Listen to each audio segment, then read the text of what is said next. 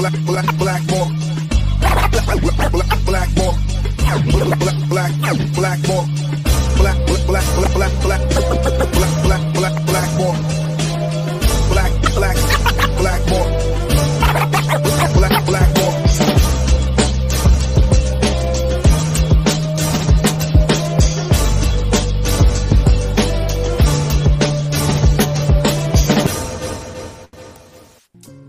What is up, everybody? My name is James D. Fiore, and this is Blackball. My guest today has probably one of the most interesting bodies of work for any rapper, I think, in Canada. He's one of those guys. There's a few artists like this.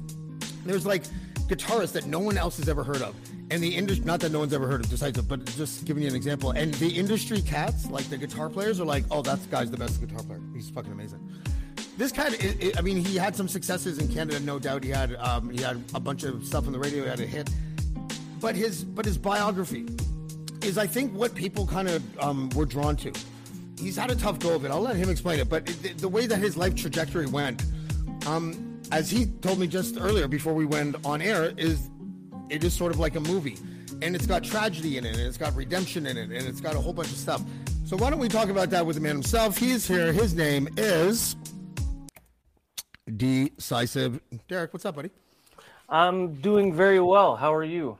I am also doing very well. You sounded like Johnny Depp there. And you even have his mustache from one movie. I don't remember which one.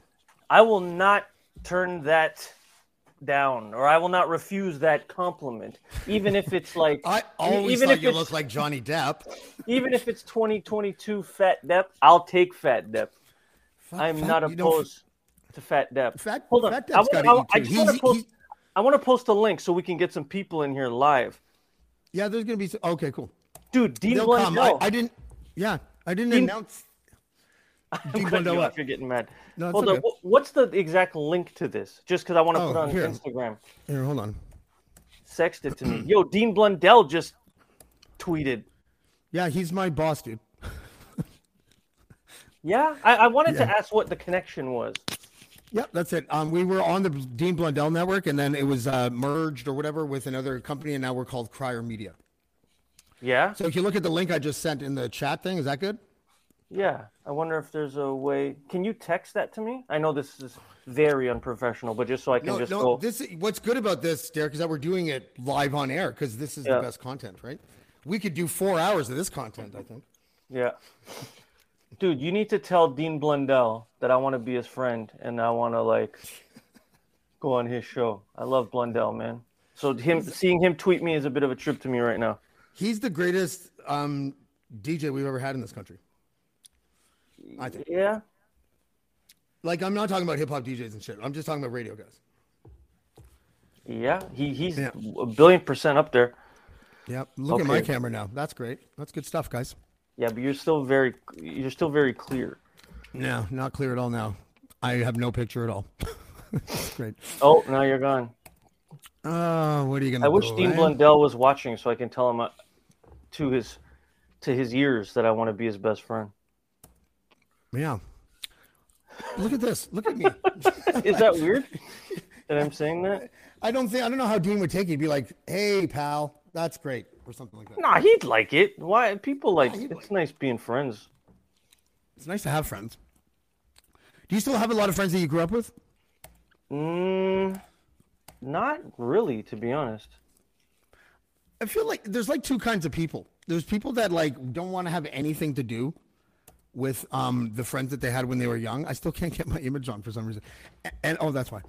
And then there are people that only have those younger friends. And I kind of I don't even like going to my hometown. I hate going through the mall in my hometown. I don't want to see anybody. I don't wear my glasses or contact lenses. I just put my head down and go. Yeah. Because what's your hometown? Whitby. Whitby, Ontario. I have an uncle from Whitby, Ontario, and a cousin named Robbie, and that cousin was the first person to ever introduce me to Wu-Tang Clan, Whitby, Ontario. Wow, yeah, dude, Whitby is it's the mecca of hip hop. I'm telling you, the Chaos is from there. He's from my hood. Yeah. The Pocket Dwellers, Nigel and Sheldon are from Whitby as well. That was the first time I met Chaos at S Love Studio. Rest in peace, S Love. Yes, that bummed me out hard. Oh my god! You know what's really cool about him? A bunch of stuff, but one of the cool things is that I talked to him. I guess a month after he was diagnosed. I didn't know, and we talked on the phone for like 2.5 hours, and we talked about like just everything. And then Nigel told me like a week later that he had been diagnosed, and then he was like gone like 2 weeks after that or 3 weeks after or something. Like it wasn't very long. And Nigel told me, he's like, yeah, Sheldon didn't want to tell people that what he was diagnosed with because the conversations always went in a way that was all sullen and awkward and everything. So he's like, he wanted to talk to you, James. So I gave him your number, and he spent 2.5 hours talking on the phone with you, probably because he knew it was the last time you were going to talk. And I was like, fuck, that's actually kind of cool. Like, and I realized how much influence Sheldon had on me because when I wrote, and like I write all the time, and when I was writing some bars after he had passed, and then I recorded like a scratch track, my mind was like, what would Nigel and Sheldon think of this? And I realized I have a neural pathway, a Sheldon neural pathway, where anytime I write something new, I subconsciously or automatically think, what would Sheldon think? You know? Yeah. But did you work with him a lot? I didn't know that. No, we worked once many years ago via Orrin Isaacs, who we spoke about the other day. Orrin Isaacs was, for those of you listening who are unaware, he was the band leader / musical supervisor on Open Mic with Mike Bullard, Canada's probably only like talk show ever. Yeah. And sorry, go ahead. No, well, Orrin did an album called Where I'm From, and I think I was on 2 songs. One of them was called Where I'm From. No, the album was called Where I'm From, and the song was called EW because we were both from Eglinton West. So Orrin wanted to do a song to pay homage to our street, and S Love produced it. So I remember, I still have the memory of driving up to Whitby to work with him, and Nigel was also there. And at the time, I was like 16 years old, and a massive fucking Pocket Dwellers fan. And this is a side story. I get sidetracked a lot. No, so go, please. Never talk about how you get sidetracked. Just sidetrack. Go ahead.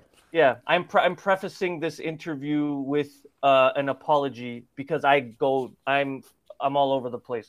Plus, he had just had a schwitz, everybody. So I did. That is a true story.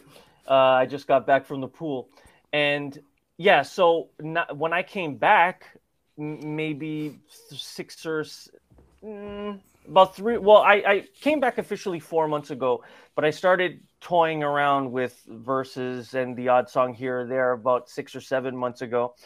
I dropped a few singles called The Suboxone Diaries, and Nigel messaged me and on Facebook, and I hadn't been on Facebook for like 5 years, but he was one of the first people to message me and, send me this huge message about, how happy he is to see me back and how proud he is of me. And he remembered me from being a kid, and and it almost brought me to tears because he's one of those artists whom I forever worship, and he is like a massive talent and one of the reasons why I even wanted to rap. So to get a message like that from someone like him, it just made my brain explode.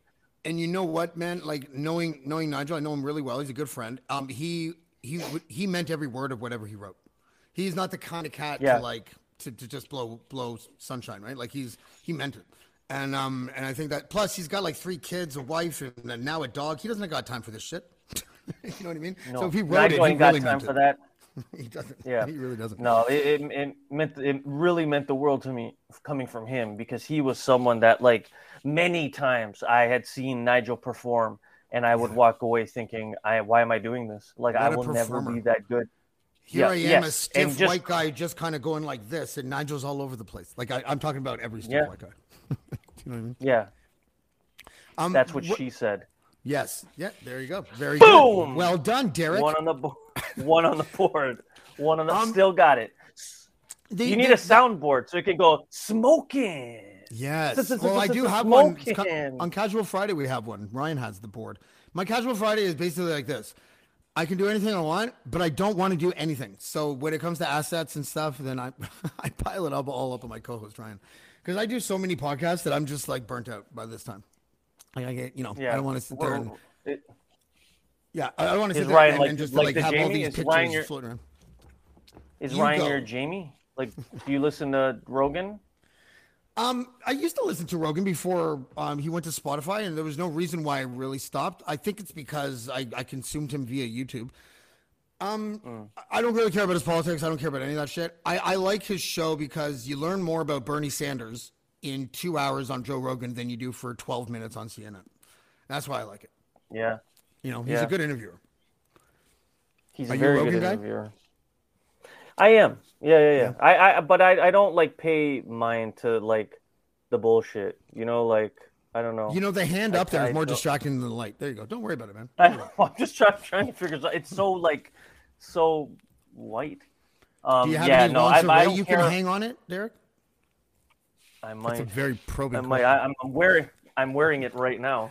You only see the sweater. No, I'm just joking. I'm Winnie the Poohing it right now. No pants, just shirt. No, nothing. I'm trying to help you. The hiatus is in your career. Sorry, I know. I want to talk about this because we really actually only have like 50. Are you going to come on the Casual Friday? Yeah. It's literally like you won't have to do anything, and 5 minutes will go by, and then you'll be back, kind of thing.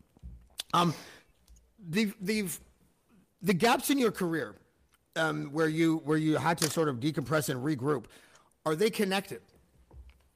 Like I know you had your mom passed away. This is a very well known thing. Your mom passed away, and you kind of slid into a depression, and you were out of music. Was it for like 6 years or something like that? And then I believe you put out this. Is this the album that you came out with after the hiatus? Let the Children Die. Well, technically, the hiatus was based more on my father's passing. Okay. My mom died in '97 when I was 17. But it was when the hiatus kind of started around 2002 because my father got sick.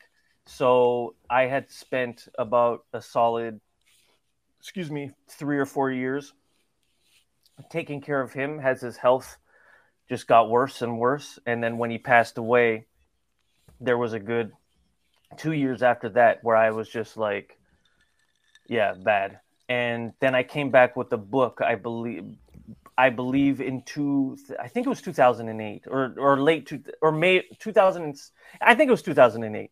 Now, but you're technically right with Let the Children Die because the book, though people would consider it an album, it wasn't really an album. And I always feel weird telling this story because the book really not just brought me back, but it kind of, as an artist, placed me on a completely different tier because when I faded away, I was more just like the battle rapper who didn't really have a voice, all the material. I was also confused back then, influenced by the success of Eminem. I thought I had to be like a shock rapper to be successful. I didn't really know where, but I also hadn't really lived. There were no life experiences. There was nothing to talk about. So Daryl Rodway from Urbnet Records, who released pretty much all of my material, he was, what a great label that was, me. Fantastic. And he was a huge fan. And I remember I was living in a basement apartment on Glenholm Avenue, not far from Dufferin and Eglinton. And he would come over and just be like, dude, man, please put out music, please. So I had just started recording again. And I had recorded Kneecaps with Norman Crates from The Archaeologist. I just had, and basically what the book was just a few songs I had on a hard drive. And Daryl was just like, well, let's just put that out. It's just so, people know you're coming back. And in the meantime, I was working on Let the Children Die, which is the album that you showed.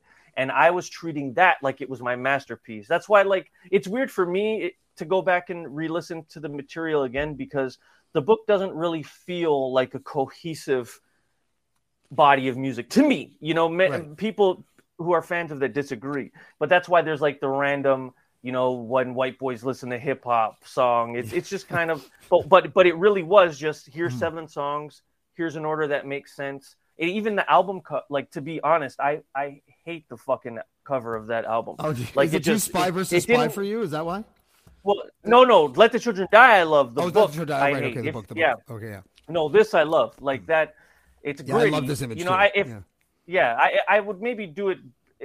I would do it a little bit differently now, but that was like the birth of the Noblik character, essentially. But the book, that album, I fucking hate that album cover. Like it looks like total diarrhea, and we just didn't execute what we were going for. And I remember ruining a pair of Air Jordan 5s on the day that we took the picture for the book album cover. It still bothers me, and it's like they're worth like 1 Kanye later. now too. Jordan 5s, right? I think something like that. But what was I going to say? It's interesting because there are when our parents pass away, and we fall into a dark place. It can be because we miss the goodness that was in our life, but for some of us, it could also mean, fuck, we wish we had time to repair any of the things that maybe had gone wrong. Did you have which one did you have? Well, it to me, what I'm struggling with now, and it's been happening for a few years. It's not repairing. I don't know. My relationship with my father was like, and I don't say this with a victim tone. Like, I'm not one of those guys. It's like, but there are. The truth is, Yeah. But like I just have questions. Like things that.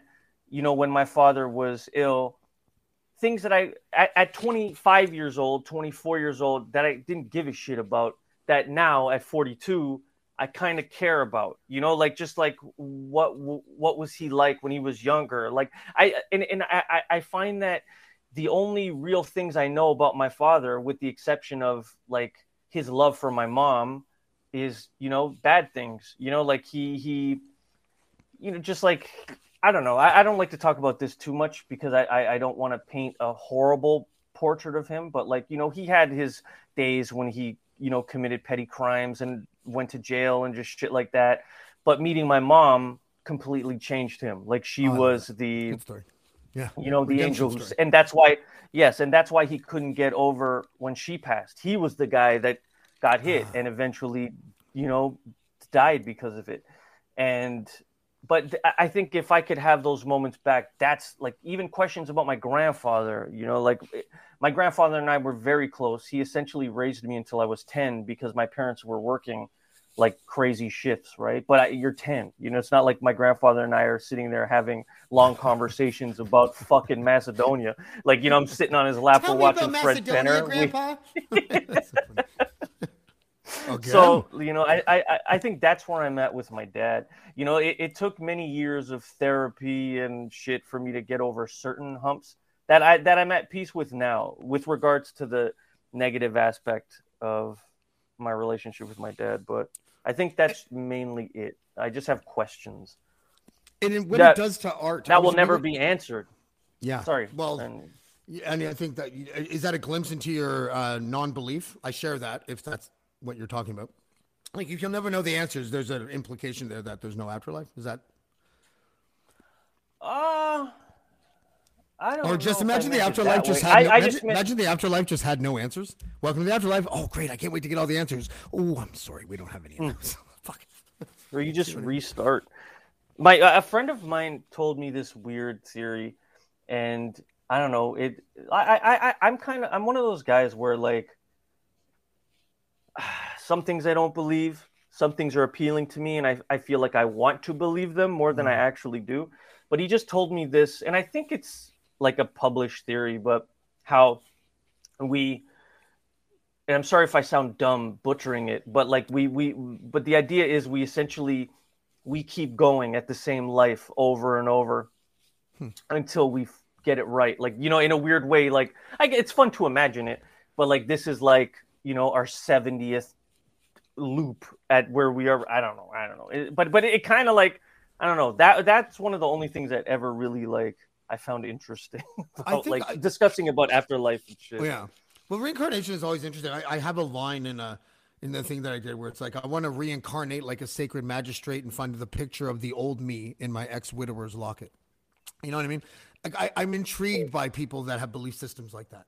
Like, you know, where you can, and there are, apparently there's different levels. Like, I don't believe in any of this shit, but apparently people that do, there's different levels of reincarnation where you actually can access the memories of your past life, like every day. Like, you can, until you remember the entire life. And so now you're living like two people.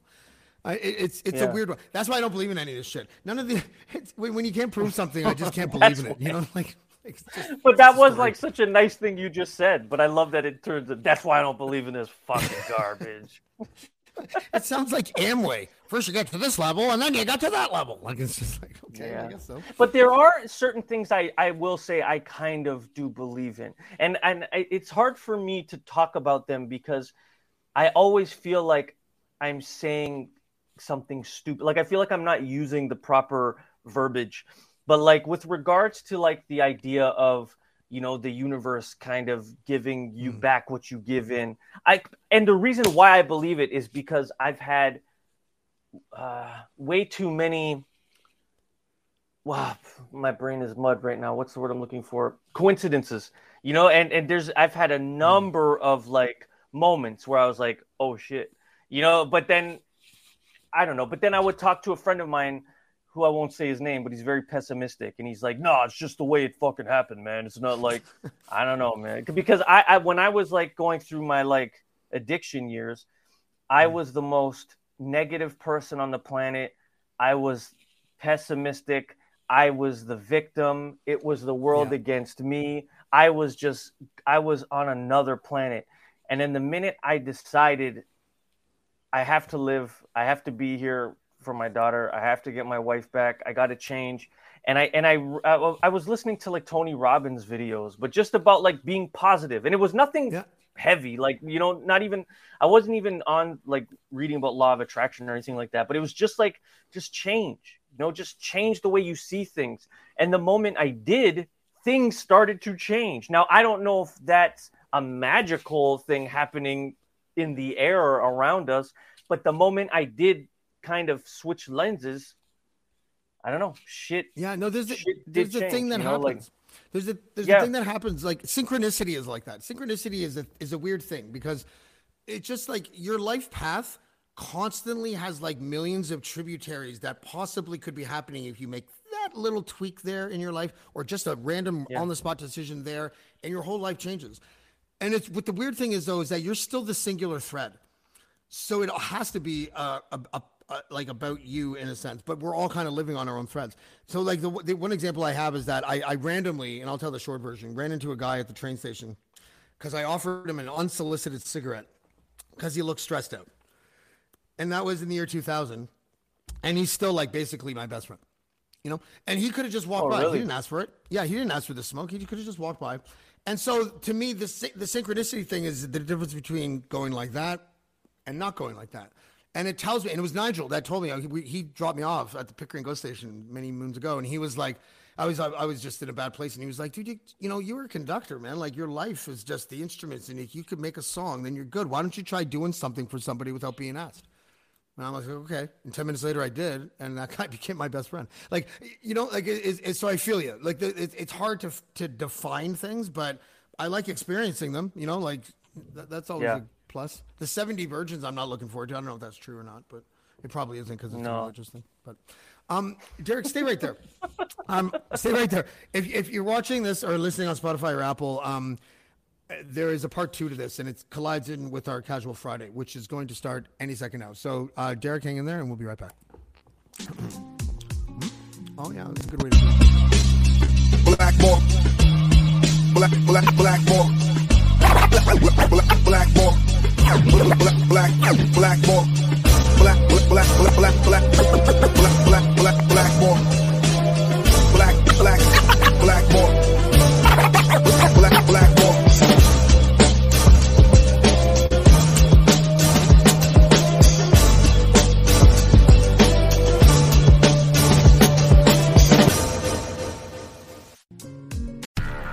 Do, Did, Will, The Story of People podcast is now available on the Crier Media Network. The first 5 episodes are here and feature some incredible guests that fit into one or all 3 of those categories. Ready? Tara Sloan from the San Jose Sharks Undercurrent podcast at NBC Sports. Marianne Iveson from Iveson Voice and the Let's Take This Outside podcast to talk about the world of outdoors as well as voiceover land. Ariana Hunsicker, future Canadian Paralympic swimmer, already winning tons of awards for this country. Scott McGregor from the Hot Wallet podcast to dumb down the world of crypto, Bitcoin, and NFTs so you don't have to. And Jackie Holowati from Climate Pledge Arena in Seattle, Washington, the first net zero carbon certified arena on the planet. Wherever you get your pods, wherever you watch your pods, and on the Crier Media Network.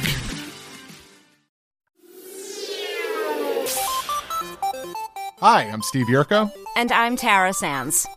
Now available from Maji Media is our new podcast, 4 Kids Flashback. 4 Kids is the company who brought you the English dub of Pokemon in the late 90s and so many other shows like Yu-Gi-Oh!, Shaman King, Teenage Mutant Ninja Turtles, Kirby, the infamous One Piece dub, and so many more. We'll be talking to the people who worked at 4 Kids. Actors, directors, writers, editors, producers, engineers, you get the point. And hopefully get the answers to questions both you and I have about the company. I actually worked there as a voice actor on some of the shows. And I was a kid watching the shows and remember way more than Tara does. And thank God for that.